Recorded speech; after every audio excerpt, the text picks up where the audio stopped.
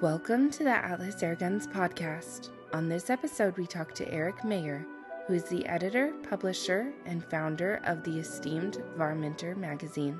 We discuss a variety of topics, including the ecology of varmints, the history of Varminter magazine, and airgun hunting in Idaho. If you like hunting varmints, this episode's for you.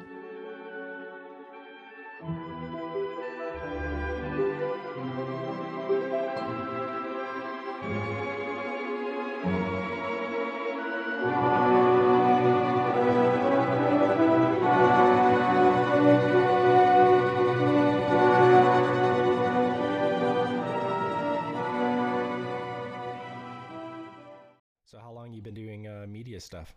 Well, I started Varmint around 1997. So however many years that is, 22, 23. It's kind of like the advent of the internet back then. Yeah, definitely. Well, at the time it was funny because when we had the website, a friend of mine and I, we started a few different ones. I was really big into waterfowl hunting too. And I didn't have anything to do with it, but he literally had to build our forum from scratch. So we had a forum that matched some of the other ones that were out there, but were way out of reach as far as being able to afford it and have the platform going. So that worked until technology caught up, and then we were able to jump on some other ones. Yeah, 1997 is kind of like, I guess that's Internet 1.0 versus 2.0 if you follow that kind of stuff. Yeah, and it was tough back then because there was no real way to keep spammers, or in our case, animal rights people, off of our site. And I actually got shut down in 99 by an animal rights guy out of Canada who just spammed our forums with porn and things like that. And I had to shut it down. And my last words to everybody was, take this time to go out and do as much killing as you can in this guy's name. And we'll be back. And so while I was waiting for technology to catch up, I went after him, found out where he worked. You know, back then you could search people out a lot easier, and found out where he worked, had information about his boss, got everything to him, and got him terminated. So, yeah, because he was using company time. Cancel the cancelers, you know. Exactly. So you've ran into that problem a few times, though? Oh, yeah, I get it all the time. I mean, we get animal rights people sending death threats and everything. When I lived in Los Angeles, I only moved to Idaho in 2016. But when I lived in Los Angeles, it was actually kind of scary because there would be times when people would send pictures of the front of my house and stuff like that. But here, no worries. Everybody loves the fact that I do this. So I'm here with my people up in Idaho. Yeah. So it's nice. I mean, I just don't know where someone's coming from morally if they're threatening someone's life in the name of a living creature that's substantially less worthy on a moral level than a human being. That's just, I don't know. That's crazy. Oh yeah. They go into directions that are completely opposite of what they say they believe in. I mean, a couple here, Justin and Katie Small, they're wolf hunters and stuff like that. And after they posted pictures of some wolves they got in Montana, they were inundated and it hit the papers. I'm assuming the trash papers over in the UK. And I mean, there were people wanting to kill their baby and all this stuff like that. It was just absolutely ridiculous. But a lot of that got me into, and we haven't needed to use it, but we started something called In Your Name.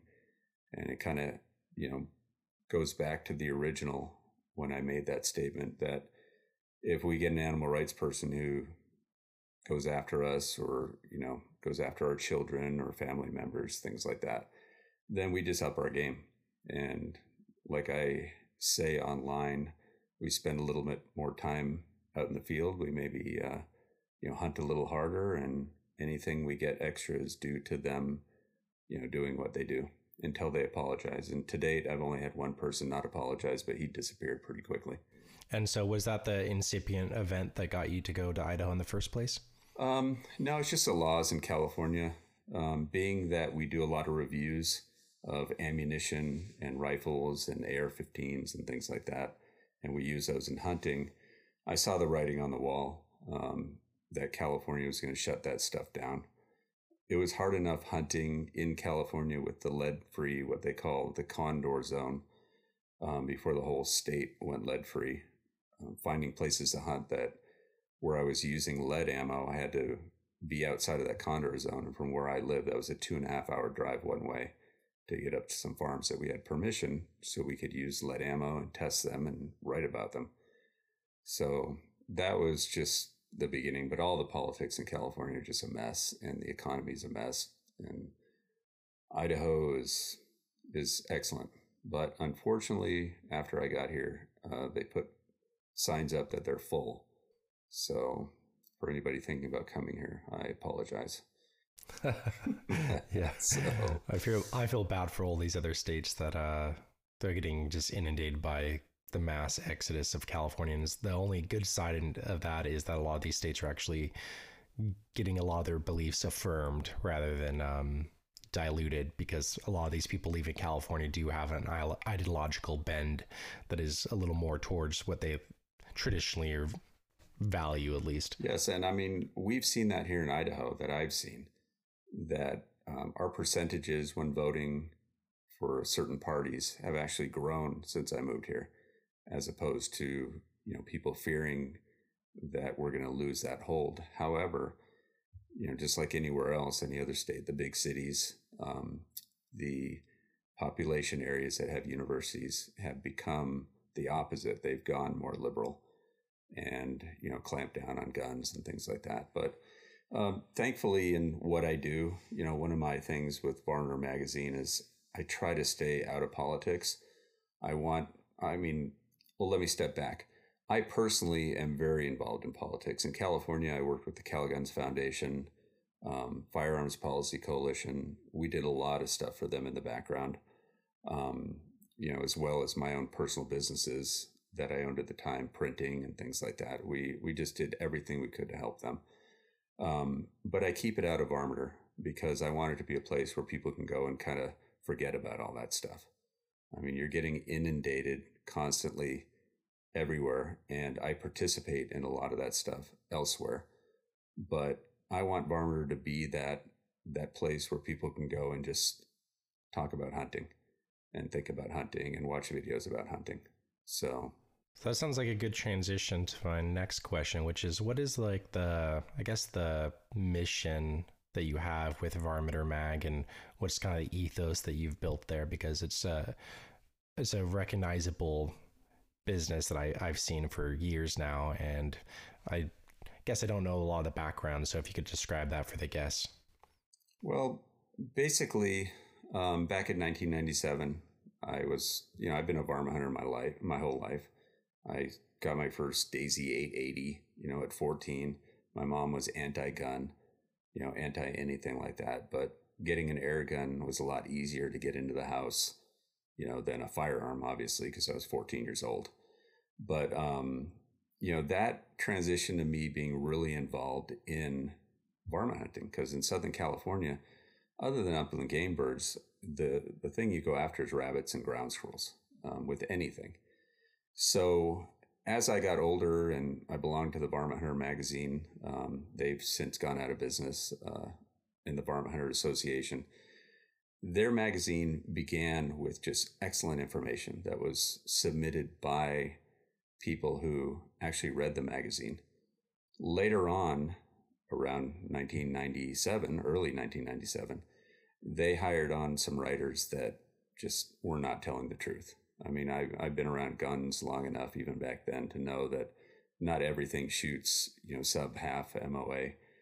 And there's got to be some things that, are affecting their writing. And I don't want to assume, but I assume that some of it had to do with advertising and such. So I decided, listen, I'm going to start my own. I'm going to be online only, which back then was crazy. Everybody was telling me I was nuts. But since then, every magazine that I belong to, Varmint Hunter Magazine, Precision Shooter, Small Caliber News, all of those have gone away. And we try to keep things where it's educational. I understand that there's always new shooters and new hunters. And although we get technical on some of the stuff, a lot of stuff is just going out and just kind of giving information that most of us older hunters, or when I say older, I mean people who've been doing it for a while, we know this information already. But then there's people out there just afraid to ask, especially on social media.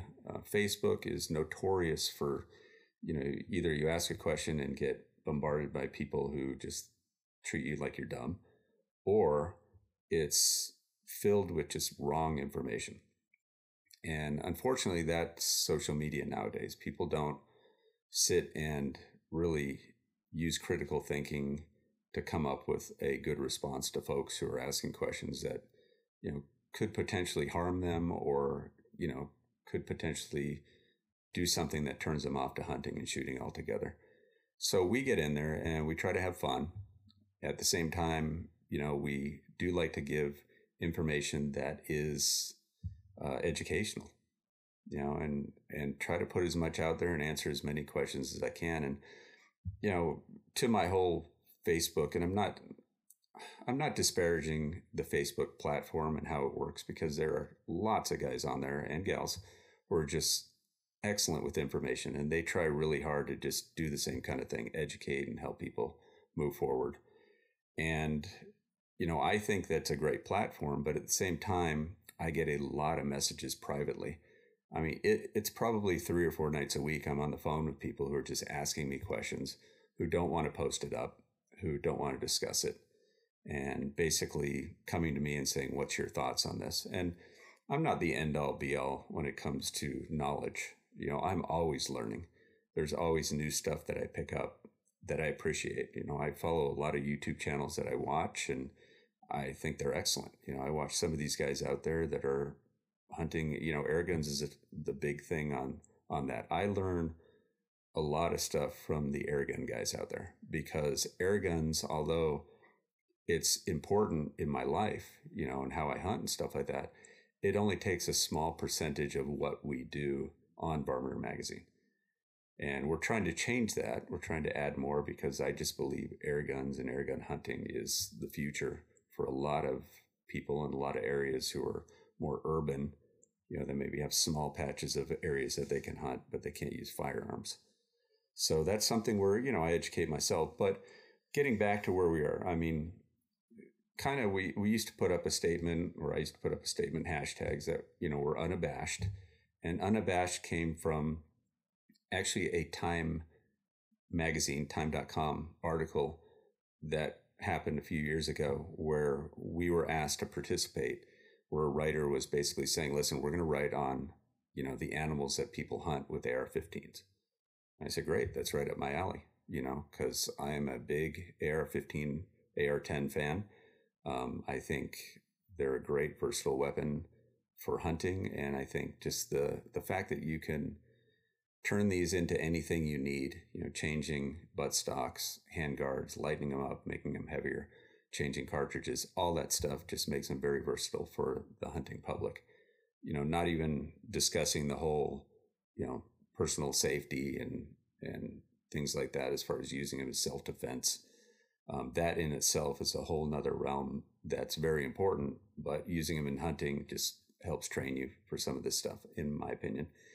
So anyhow, we did it. And one of the words that they used was, Varminter Magazine is a group of unabashed, hunters out there. And it's true. I loved it. So we're unabashed, we're unashamed, and that's what we do. I mean, yes, we get dinged by social media and I get a lot of grief from people, but it's a legitimate thing that we do, and we help a lot of farmers and ranchers, but that's not the reason why I do it.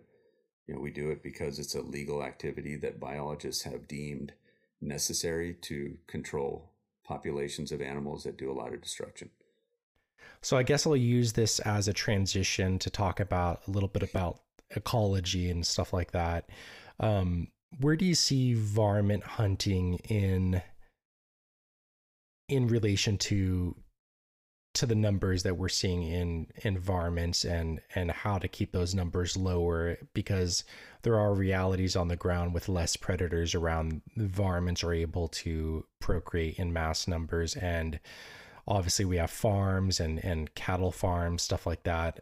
Where do you see varmint hunting play a role when it comes to balancing the normal levels of varmint population? So there's actually a few, and I'll go in different sections. So first, let me speak about colony varmints, and we're talking ground squirrels, rock chucks, things like that.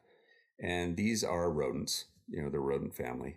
And here in the West, a lot of people misunderstand when they're in the East and they hunt tree squirrels, which we do here too, which are edible and people eat them and such. Out here, the ground squirrels and rock chuck are completely different.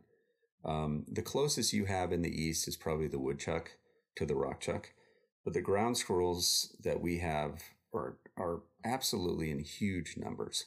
And with some of the farming that is done nowadays, there's one particular place we go that's tens of thousands of acres. And a lot of what they do is raise alfalfa for feed animals. So basically, it's feed for animals that's going to end up on the dinner plate for us. And they try as hard as they can to avoid poison. And for people who don't know, some of the poison that the farmers are forced to use, and I'm not faulting them for using it, sometimes it's the only thing they can do to save their crops, because we are talking about thousands and thousands of ground squirrels. Some of what they use is, one is an anticoagulant that basically the squirrels will eat, and then they basically bleed out from the inside. And then the other is, and they just call it poison cabbage. I won't get into the technical stuff of what's being used. And we've just seen the absolute misery that the animals go through when they eat this stuff. And what it is cabbage that's laced with something that doesn't allow them really to digest it. And that's in the most simplest terms. So basically what's happening is they're blowing up inside from gas. And we've been on some farms where we've gone out and walked where they, we just want to check populations before we set up for shooting.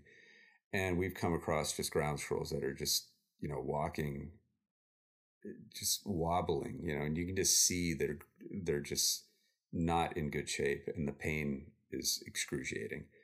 So when we step into some of those areas, they like what we do because we try to hunt outside of the actual alfalfa. However, when we do shoot in the alfalfa, we pick up everything we can. People ask me all the time, well, why do you pick up? Well, it's twofold. One is some areas we need to. The ranchers and farmers ask us to. And two is we use them as proof of what we're doing. If I'm doing a review on a certain cartridge, we've got video, but people actually want to see how does this cartridge perform in the field. And we do that, and we're always safe. I have, articles on my website that cover everything you have to do to prevent getting stuff like the plague, which is carried by fleas, which are in these areas, as well as other diseases that they carry. But that's one step, is going into those areas and doing that. The other one is, to what you're talking about. One in particular I'll talk about is a cattle ranch, and they have a pasture that along the edge is just covered with rim rock or, lava rock, basalt, whatever you want to call it. And the rock chucks live in there, and they come out and they will actually dig holes in those areas too. And we've come across just some massive holes in some of these areas that the cattle are walking around, and cattle aren't the smartest things in the world, and they're paying attention to eating, all the time. And so we go out there and we do what we have to do to, keep the rock chucks out of those areas and basically keep them off some of the, the more important crops as well. Because a lot of these, that one in particular, let me step back to that one in particular, they also raise sugar beets. They do other things to help bolster, their revenue that's coming in. And I mean, we have shot rock chucks that were absolutely enormous, going 20 pounds, that were dead asleep out in the middle of these fields because they were just gorging themselves on sugar beets. And that's just something that we do also. We remove those. And then the last is going to different is predator hunting. And predator hunting, for people who don't understand, is necessary. And, I understand all the studies and everything like that, if you shoot coyotes in particular, uh, their birth rate will increase, and they'll have more babies to make up for that. Well, the thing is this: when you've got predators that are running around areas where either there's sheep or feedlots or game animals like antelope, where they are absolutely devastating to some of these populations. If you're constantly hunting them and keeping their numbers in check and keeping them from growing, you are doing something that will help, the animals, will help the environment. And no matter how many more coyotes they have, we can always hunt more. And we have farms over in northern Nevada that we hunt in particular, where farmers have actually sent us pictures of, their calves that were being born, and the coyotes are taking chunks out of the calves as it's coming out. And farmers, to their credit, they work, especially during calving season. I should say ranchers during calving season, they work, unbelievable hours, and they're out there trying to care for these animals. They really, really care about their cows and their calves and things like that. And they don't have the time, nor do they have the equipment to set up and go and hunt an area hard to try to remove as many coyotes from an area. So we often get called in, and we not only do day calling, we also do night calling, and we do, night spotting, where we just go through with our thermals and look for them on dead piles and things like that, and do what we can to get rid of as many as we can. But there's a real push in the West. California already, banned bobcat hunting, which was ridiculous. There's no science behind that. It was all emotion. They banned contests as well. Nevada is constantly on the edge of trying to ban coyote contests. And people say, oh, these are just killing and this and that. Well, of course they are. We're going out and hunting coyotes. Whether it's a contest or not, these guys are going to go out there and do it. This is in our blood. This is what we do. And we go out when there's a contest, and yes, there's large numbers taken. But in those areas that the large numbers are taken, I don't have any science behind it, because no one's offering this up. And that's to you, NDOW over there in Nevada. Get some biologists on this. But I guarantee you the populations of every game animal is increasing in those areas where they take these things out. And it's just something, when you look at some of these contests and guys are coming in and the counts are about 100 coyotes, how many are out there that are not being taken, are not being killed that weekend, that are still there and still wary and avoiding hunters or sounds of calls and such like that? They proliferate some of these areas, and people just do not understand the numbers and the fact that they need to be controlled. Yeah, when I've heard from anti-hunters in this area, I'm in San Luis Obispo County, California, and a lot of times they mention that coyote stuff that you're talking about. And one thing they don't consider, though, is like, we've already changed forever the ecological system here, forever.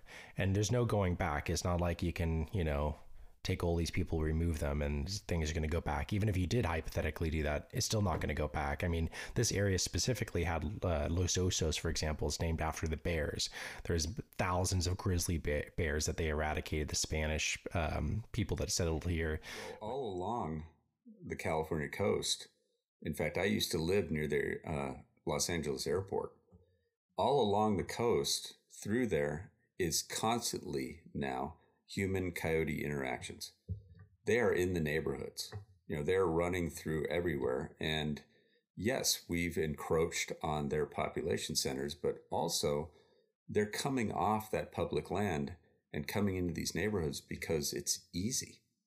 There's cats, there's dogs, there's food, there's water, there's everything they need that's readily available. And we've turned it into basically a grocery store for them. And why they do that, is because you have all these people pushing to stop hunting in the outskirts of these areas. I mean, there's certain cities. Irvine is a great example. I have a friend who lives down there, and they're in the parks and they're nipping kids and, doing all that stuff and taking out cats and dogs and everything. Yet no one in the public wants to, well, I should say the majority of the public, no one wants to do anything to harm the coyotes because, in their opinion, we've moved into their areas. Well, that's actually not true, but coyotes are prolific. They were not all over the United States and Canada, 100 years ago. And they've expanded because of what you were talking about, large predators who used to compete with them. And then also, we built up these urban shopping centers for them that they can go visit and do whatever they need to do. So, and that's, to that point, that's this introduction of wolves like we have here in Idaho. The wolves here in Idaho are not the native ones that we had years ago that were decimated. These are from Canada. They're much larger, and they're absolutely devastating our elk herds. Devastating. They're changing, like you were talking about. They're changing the ecology of how the elk live. And there's some areas of Idaho where the elk have actually moved out of the mountains, and they're now living in crop areas. They're living in cornfields. Fish and Game has to go in and use snipers to take them out because they won't go back up, because they know doing that means death. It means the wolves. So control is definitely necessary. California is, for anyone who looks at whether biology works or emotion works, look at California. California's deer herds are terrible. Mountain lion is the reason for that, and the protections of the mountain lion. Everything that happens there is basically caused by people making bad emotional decisions. And it used to be, when I grew up there, it was a wonderful place to hunt. Wonderful. I mean, you could get drawn for one of the good X zones in northeastern California, probably like once every 2 years. Archery tag, you could get over the counter pretty much. I mean, you knew you were going to draw every year for it. Now it's years and years and years before you get drawn because the numbers are so bad. And that's not just the drought that they have there, and not just a mismanagement of forests that they have there. It is also their just unequivocal stance with the animal rights people to not use sound biology to set hunting seasons, dates, animals that you can hunt. They go by emotion, and emotion destroys animal populations. So in a sense, they're doing more damage than what they assume hunters do. Yeah, and the shame about that too is that tags give a lot of money towards preservation, at least on the back end, through official channels. So that's a shame. Transitioning a little bit here, what are your thoughts on air guns, and how do you talk about air guns with other people? So like I stated earlier, I grew up shooting the Daisy 880. So 177, I actually used pellets. I didn't use BBs, which was one of the cool things about that. And I mean, my first game bird kill was a quail with that. And it just opened up a new world for me and got me started in all this. Obviously, as I got older, I transitioned more to firearms. But, it was always there, always the air gun stuff. So I got back into it using a Beeman R9 in 20 caliber. And I did ground squirrels and rabbits and pigeons and quail. And ironically, one of the reasons why I did it was because of the lead-free zones in California, and air guns are not part of that. So you could hunt with lead pellets in areas that were lead-free for, firearm projectiles. So that taught me that one of the things to explain to people, to bring them into this, assuming they want to get into it, and most people I talk to do. I mean, air guns are a realm in itself when it comes to just the base of people that are obsessed with them. And I say obsessed because you get one, you can't just have one. You want to get more and more. Well, new people getting into it, they want to start with something that can effectively, kill game. So it's powerful. More importantly, it's accurate. And something that they can step into at not a huge price point, but something that's getting them on the ground floor, especially like PCPs. So what I explain to people is this, is I say, listen, and a lot of these folks are from somewhat urban areas or, on the outskirts. So I explained to them that air guns open an entirely new set of areas that they can hunt. where you knock on the door and speak to a farmer, or a rancher or whatever, which I still do to this day. And I'm 54 years old. I've been doing this for 40 years and I still do that. You knock on the door and you say, listen, I'd like to shoot XYZ. If you're saying that you're using an air gun, and the thing that I found the most, especially, the older farmers, ranchers, dairy owners, things like that, is you let them shoot it and they see that it's accurate, that it's quiet. You will almost always get permission on these areas. And that's been my experience. And it just opens doors. So what I tell people who are getting into it, I say, number one, get something that is within your budget, and that includes not only the rifle, but also an optic, a good optic, and basically something that can get you started. So, when I talk about some of these things, Springers are great. I'm going PCP just because everybody kind of graduates to PCPs. So something like the Marauder or, some of those things in there is always a great first step, and you get into it and you hand it to a beginner. And I think the most important thing with the beginner is they have to know and experience the fact that it works, that it's accurate. They don't want to sit down and shoot and it's all over the place. And yes, that's directed towards, the air guns out there that are sold at your local, big box stores that they brag about a bronze pellet going, 1,400 feet per second.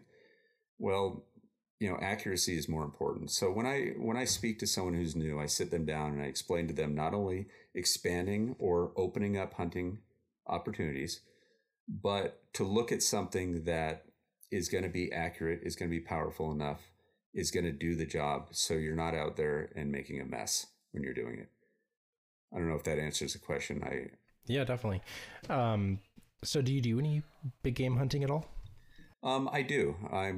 I've been known, however, that California is a perfect example. I had a X9A tag and I was up there at Grade Zone and went through there and was looking for deer and came across a valley filled with rock chucks. And I hiked a mile back to my vehicle and picked up my rimfire at the time and hiked back in and spent the rest of the day and the rest of my deer hunting rock chucks. So what's the attraction to the smaller game? I mean, obviously you have it. So why has that attraction always been there specifically for that size game? For me, it's just something where it's relaxing.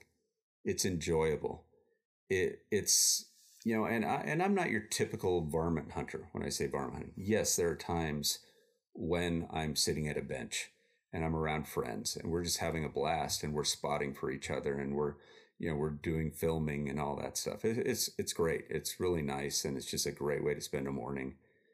But there's the other part of me that absolutely loves getting into areas that have been untouched or into areas that are just gorgeous, where you're hunting in areas that just feed your brain as much as your, satisfaction to be able to hunt and get some numbers down and things like that.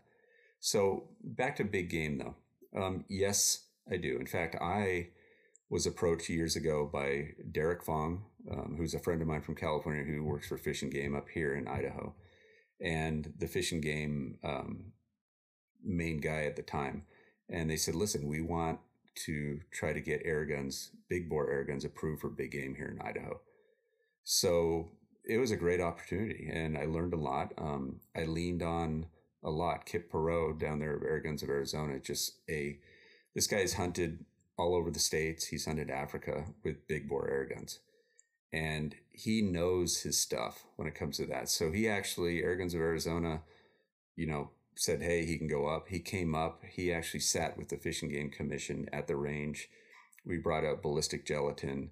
We were comparing it to a suppressed subsonic 308, which his Western Bushbuck 45 caliber outperformed the 308 in ballistic gelatin, and just basically laid out all the information to do that. And we had companies like, Air Guns of Arizona obviously donated some stuff as well.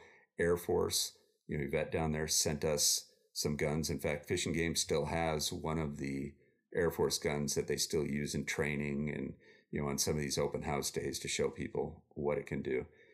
And it was approved. I mean, we got some pushback from traditional hunters here who don't quite understand, but we, as part of what we did, we recommend certain, foot-pounds of energy for certain game. And then the calibers, it's 35 for, up to deer, things like that, antelope, deer, and then 45 for elk and other big game. So to Idaho Fish and Game's credit, they really did take the time to sit down and look at it and decide that, okay, we're going to follow the advice given to us by Kip, by myself, and by a few others, and follow that guideline and do this. And Idaho, pretty much anything in the state you can hunt, other than obviously migratory game birds, but you can hunt with air guns. And it's really expanded everything. So in answer to your question for big game, I put in for big game, I put in for tough zones. And those are areas that if I do get drawn, which I haven't put in the last 2 years just because I've had other things putting on, but this year if I get drawn, I'm definitely going after big game, but I'm going to use a big bore air gun. So for me, it's the challenge. Yeah, the Bushbuck 45, I bought that. I saw it perform at EBR, and just an amazing gun. So I bought one that week, actually. I just came back home. Yeah, it's a great gun. And there's a difference between, I mean, again, that's a competitive level instead of out in the field, but you do see some of the other guns fail at performing at different distances and what they're able to do when it comes to energy and hitting gongs and stuff like that. So it was illustrative of what that gun could do, and it was pretty amazing. So yeah, great gun. And that's really, really cool about Idaho, by the way. Oh yeah. And to follow up on what you were saying, probably the best thing that happened that day with the Fish and Game commissioners was they sat down in the cold, in the wind, and they were shooting that bushbuck out at 200, 300 yards and hitting that gong and getting that report, even with the wind and everything like that. It just, you could see people understanding, they were grasping the technology and understanding that, yes, this is viable. And so they passed it, which is great. Yeah, Max Fennell and I currently are working on trying to coax the California Wildlife Commission to allow big game hunting. So I think we're going to be working on that for a while, but it's a shot in the dark, but still one that should be taken regardless of whether it can pass or not. But from my understanding, it's just a director here and the commission itself that makes the ruling. So it doesn't actually go between a legislative body, and I think the commission here is pretty pro hunting. It's largely made up of people that actually do hunt. So if there could be a hearing where someone like Mitch King can come along and maybe illustrate with some of these numbers, I think it has a chance to actually pass. So just because it's California, I think people haven't really given it a good college try, but it'd be worthwhile to do so. Yeah, and California is an ideal state for air guns. It really is. Just the way, the population is laid out and the areas and things like that. It is. And for big game, I just think that would expand hunting opportunities and maybe bring some people into the fold that don't necessarily want to jump through all the hoops for a firearm. So what are you working on in the next, let's say, year, 2 years? What's kind of your mission going to be when it comes to the magazine and when it comes to you personally? What are you looking to accomplish? Well, a lot of things have changed, and this goes for any magazine, whether it be print, online, any YouTube channel, anything like that. And what has changed is companies don't really need us anymore. And when I say they don't need us anymore, with the whole buying frenzy and, everybody trying to get as much as they can. I mean, I've spoken to companies that have said, listen, we've had a certain shotgun that sat in our warehouse, hundreds and hundreds of units that never moved for years, and suddenly we're out because people are buying as much as they can. Now, will that slow down with the economy slow down? Probably, but it still puts us in a position where companies don't really need us. They don't need to hand guns out to, all of us out there and tell us to go out and use it and do this or that. So they've been very selective as far as who they use. And one thing that we do that it's different in our industry, but we don't take money or advertising or anything like that from companies that we're doing a review for. So if we're actually getting a rifle in and doing a review, whether it be an air gun or anything out there, we don't do that. We just think it's a conflict of interest. So a lot of Varminter now is just self-funded by me, by other businesses I run, and, t-shirt sales and things like that through the site. But as far as moving forward because of that, before I step into that, let me just explain a real quick story. So Savage, for example, last year, we got a hold of, was it last year? Yes, I believe it was last year. So we got a hold of one of their Savage Impulse, which is a straight pull rifle that was new, that came out. So they got us one of those along with a whole bunch of other people. We used it, we shot it, loaded for it, did a lot of varmint hunting, coyote hunting. Absolutely loved it. It was an accurate gun. It did well. Had everything in the can, article written, video edited, ready to go. And then we waited, and the gun wasn't being released. And then slowly by fall, they started to trickle out here and there. So we actually held our information, our stuff, until the end of the year. We felt we just had to do it in December because we felt there would be another push at this latest SHOT Show in January. So we went ahead and released it and such like that. But the big issue that people are having is getting a hold of guns that are coming out that are new. The CZ600, which is a replacement or try to be replacement for the CZ527, was something that was anticipated, waited for, and finally released. But they also are trickling out. And there's a whole other situation with that I won't get into. But it leads us to two things that we're working on. Number one, what do we already have that we can use for varmint hunting? And that goes with, you look in your closet or look in your gun safe and you have a 6.5 Creedmoor, or you have a 22 Magnum or something like that you've kind of put away because of all the new and latest, things out there. The 243 is a perfect example of that. It's been eclipsed by the 6mm Creedmoor, the 6 ARC. But the 243 is an excellent round. That cartridge was way before its time. In the 6.5 world, you have the 6.5 Creedmoor, the 6.5 PRC. Well, if you go back and look at things like the 6.5 Swede, you'll again see a cartridge that was way before its time. So part of our focus is going to be going into our gun safes, going into our closets and pulling out guns that people probably have, but they haven't used in a while. And I'm a big fan of older guns. I shoot a lot of unique cartridges. And so we're going to focus on a lot of that stuff. That's number one. Number two, air gun stuff. Air guns, thankfully, have not seen, I know they have. There's been some shortages on stuff, but they have not seen the absolute, unavailability of rifles and ammo and things like that out there that most people have seen in the firearm world. And airgun companies, even with the fact that they are selling a lot, they're constantly innovating and coming out with new cool stuff. So one of the things we do is we do work with Airguns of Arizona, and they get us rifles that we can use and get out in the field and things like that. And we're just going to focus more on that stuff as well, and educating people on all ends of the price spectrum. Things from what I think is probably the best, if you can afford it, but the best starter PCP airgun out there is probably for hunting is the Daystate Huntsman. I just believe that, I have an old XL 22 caliber, the Revere that came out. It's just a fantastic little rifle. And it's got that the classic walnut and the lines and everything like that. But I'm a buy once, cry once guy. If I'm going to afford something, that's $700-800, I'm going to try to push more and get something a little bit more expensive that checks all my boxes, that I don't have to look at my gun with regret and say, oh, I wish, I would have got this or that. So things like that. And there's a list of stuff that Daystate has. The Brococks are just excellent. Obviously you've got Air Force. We love Air Arms. You know, the ladies over at Air Arms over there in the UK, the S510 is a great rifle.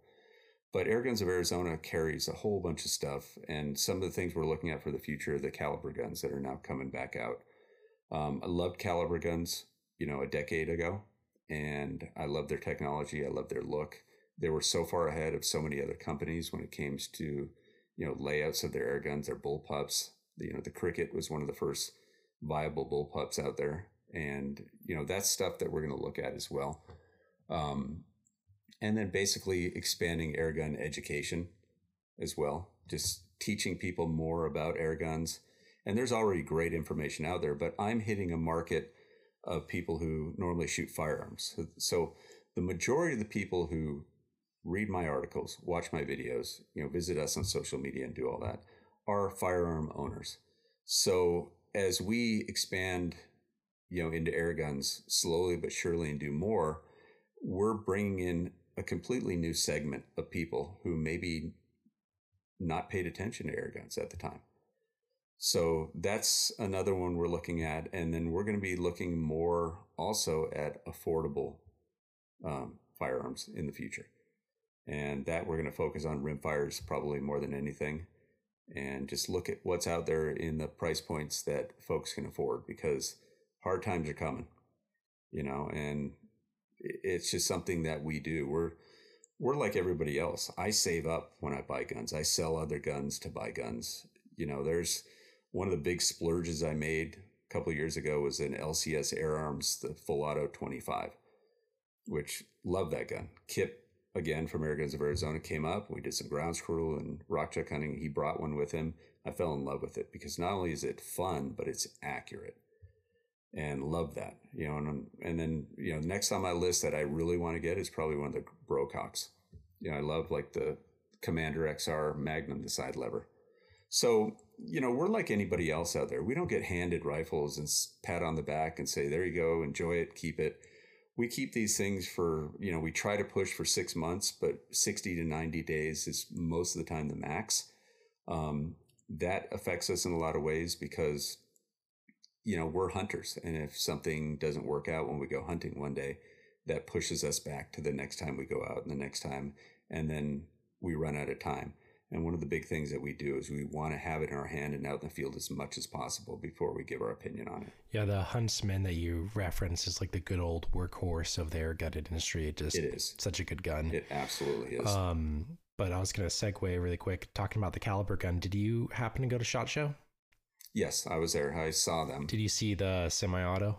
I did. And it's funny because one of the biggest airgun videos we had, 10 years ago or stuff, was the Colibri, which was their initial semi-auto that was going to be coming out that here in the United States, it never came out. I'm hoping that semi-auto is just as good as some of the other ones that are out there. I believe it will be. I think Caliber Gun, you know, I know the folks there and I've known them for years. I think they really pay attention to their workmanship. So not having one in hand yet, I have very high hopes for it. Yeah, they're great guns. I mean, it's really well built. People forget that they're from Russia originally too, but what are they in the Czech Republic now? I believe so, yeah. So they're just, I mean, I guess it's just that kind of the Russian essence in the history of the gun, but they're just really, they're tanks, you know, you hold them and you go, wow, these things are really well built. Segueing again, just for SHOT Show and for the people listening, what has your experiences been over the years with SHOT Show, just from a varmint perspective? Well, we started going again in 1997 when they used to have it everywhere. 97 or 98, I believe 97. Anyways, where they used to hold it everywhere. They used to move it, Florida, etc. Well, this last year, and if you were there, you knew this. This last year in Vegas, a lot of people bowed out. A lot of the companies bowed out. I think it was a shame because SHOT Show has always been the place where companies can announce things, where you can actually talk to people and such. But at the same time, everybody's moving to either the Harrisburg show in Pennsylvania or the NRA meeting. And I think companies are understanding the need to release things or bring out new things where their actual customers can handle these things. So this last SHOT Show for us, in comparison to the past when it comes to varminting, was pretty disappointing. We had a few companies out there that, are definitely gung-ho on the varmint hunting stuff, and they're coming out with cool stuff, whether it be ammunition or projectiles or, rifles and such that are geared towards the varmint hunting community. But nothing like the heyday of, I can't even explain to you what it was like walking in the SHOT Show, the year the 17 HMR was released.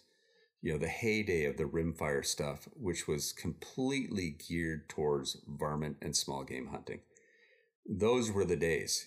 Companies were falling all over themselves to release Remington, at the time back then, were releasing varmint hunting rifles, in the mid to early 90s. They were coming out with 17 Remingtons and 220 Swifts and 22 250s and all this stuff geared towards us. Well, now, unfortunately, varmint hunting has taken a back seat to a lot of the match shooting, the PRS stuff, the NRL, all that, which, I understand that. That's very popular and I get that. But I believe they're missing a huge segment of people who spend money.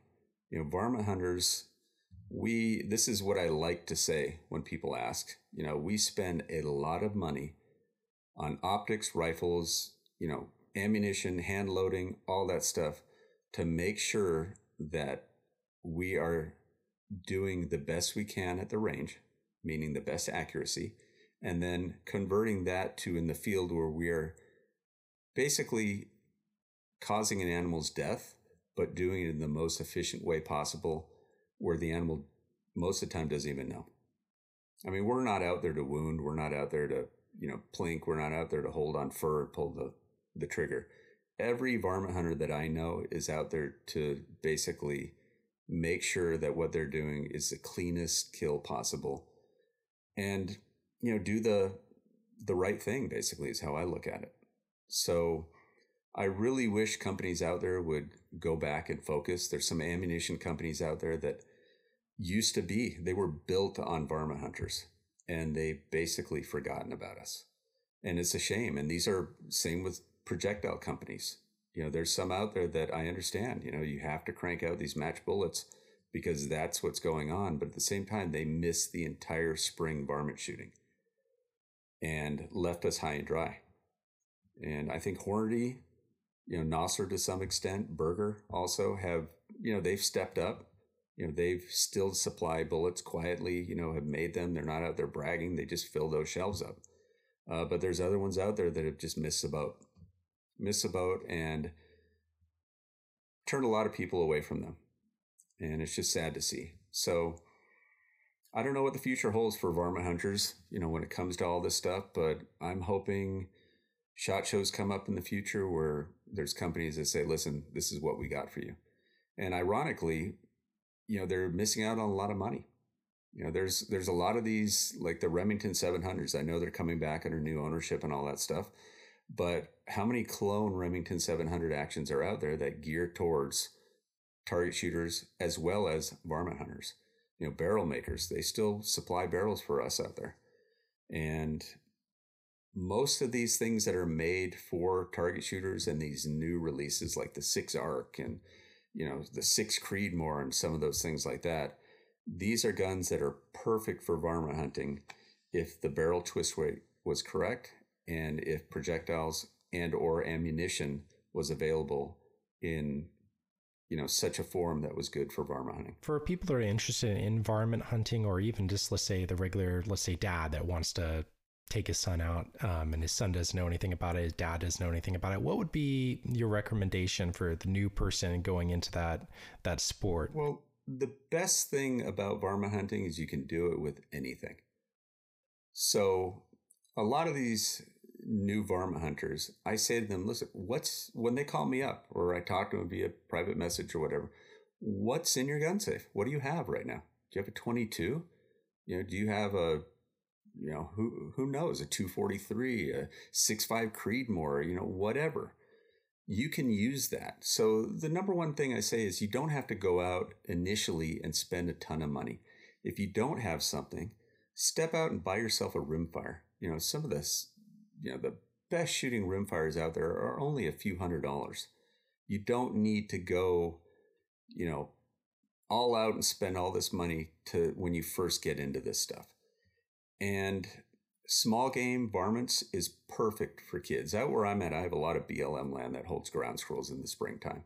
And there's families out there with their kids and they're shooting and they're doing everything. It is an excellent way to do it, because what I do when I take new shooters out or kids out, and one of the things I have on my street, any of the kids on my street who go and take the hunter safety course and pass the test, I give them, through their parents, I give them a Ruger 10/22.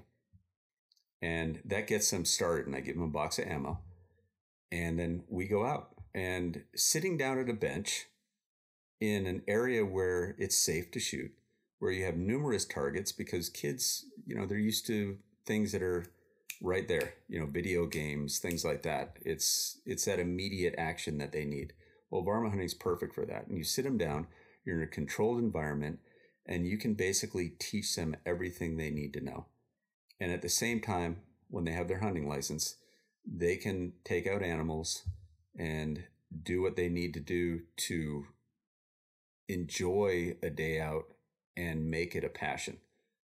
And it is that. You take a kid out deer hunting, and granted, love deer hunters, love deer hunting and all that.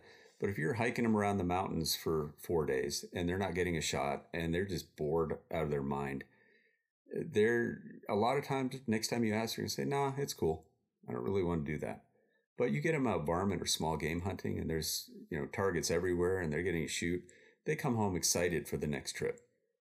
So in a nutshell, what I tell dads, moms, even kids that are older that are getting into it, go out and do some research. Yes, you can ask, but try to do as much research on your own and find spots on your own and get out there and in a controlled environment, shooting from a stable location, teach your kid everything they need to know about gun safety all the way up to hunting, and then the reason why they're doing it.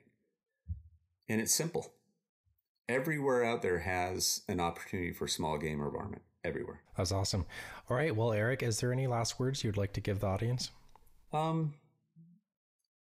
Just basically, and this is just advice for doing this for 40 years and working with a lot of new people and, educating and doing all that stuff, is, be kind to other hunters out there. The young hunters literally are our future.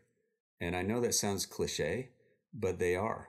As people grow up and they grow up into hunting and such, and we get older and we start to phase out, these are the people that need to understand why we do this, number one.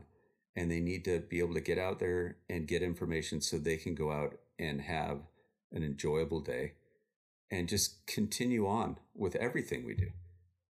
And it gets a little harsh out there on social media. Just step back a little bit and try to remember when you were new and people who were mentors helped you. And that's the only advice I can give. And can you give the audience a direction on where they can find you socially and your website, obviously, and how they can support you? Sure. So our website is varminter.com, and that's V as in Victor, ARMINTER.com. And then on social media, we're Varminter Magazine. And I do most of my stuff on Instagram because it's still pretty open to us posting some of the pictures we do and things like that. And as far as supporting us, get over on our site, read the articles, do some searches for some of the articles, because we do to this day spend time to put together concise articles that where we cannot fit that information into a 3, 5, or 8 minute video. Those just always seem rushed. And then you can find us on YouTube, Varminter Magazine, and subscribe to us there and all that. And as far as supporting us, I'm not looking for people to go out of their way or anything, but we do sell products on smallcaliberstore.com. And as far as the main support I look for, just get on there and share us and talk about us and ask us questions. I love answering questions from people who just really want to know. They want to dig into this. So that's pretty much it. All right. Well, Eric, thank you very much for coming on the Atlas Air Guns podcast. You're always welcome back on, and this has been very informative. So just thank you for your time. I appreciate it. Thanks for having me. All right. Talk to you later. Bye. Okay. Bye-bye.